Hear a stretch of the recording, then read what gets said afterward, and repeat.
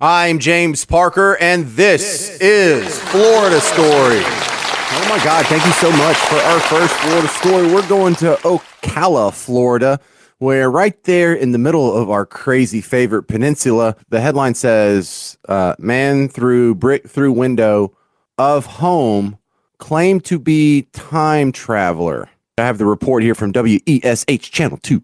Ocala police say Daniel Dinkins claimed that he was a time traveler and that he threw a brick through the window of that Ocala home earlier this month to save a baby sleeping in the room from a future event. He also admitted to swimming in the family's pool. Dinkins now faces burglary charges. If you're confused, no worries. I am too. So let's add this up. He claims to be a time traveler from the future to save a baby from a upcoming disaster. And that all kind of sounds like the plot line of the Terminator series. You recognize that? And then you throw in the additional detail of, oh yeah, and he also decided he was going to go swimming in the backyard pool. I don't know what to think. Florida, that's all I got. Hold my beer. Hold my beer. Hold my beer. Hold my beer. What is it? For this Florida story, this is a tough one too. This was in Palm Coast, Florida. And again, the headlines don't help you very much around here. This one says, Florida man points gun at woman's head after vehicle briefly backs into his driveway. Authorities say. Now that's the headline.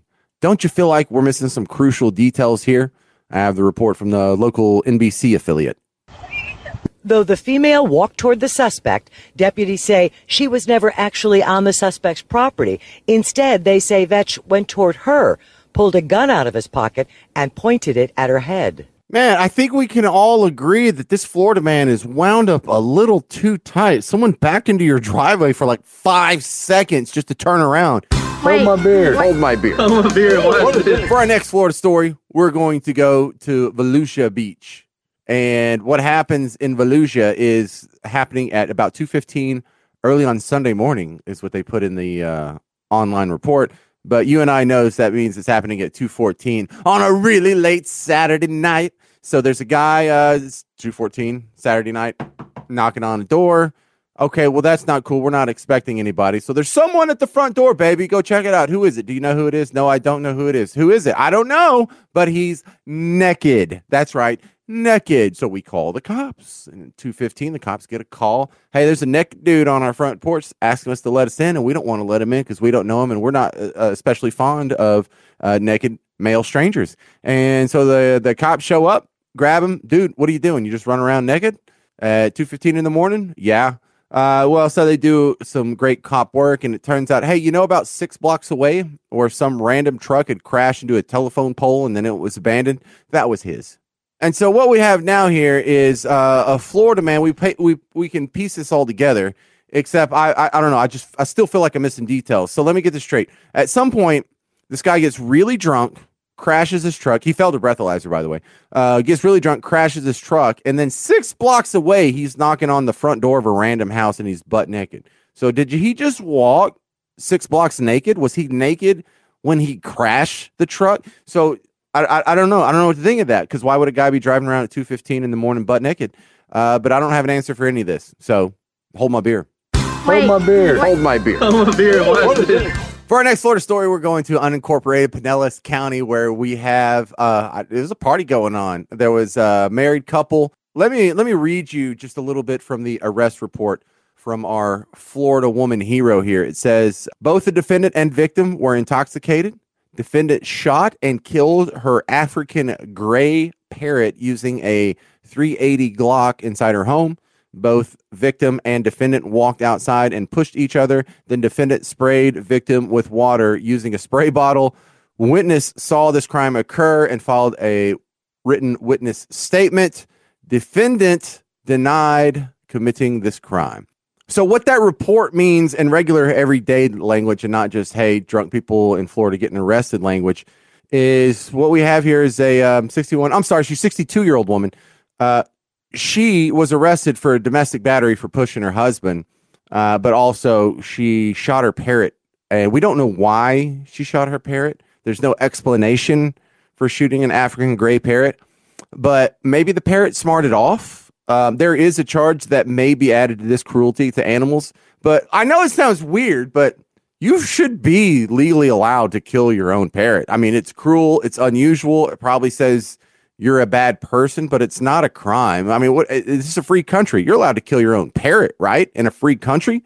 And look, the shoving the husband, domestic violence. No, not on board with that. And I'm not for her just going around spraying bullets, killing every parrot in the world. But if she spent out her own money and bought this own parrot, which has a finite lifespan, and it wasn't going to reproduce and add to the parent population anyway, where's the victim? What's the harm here?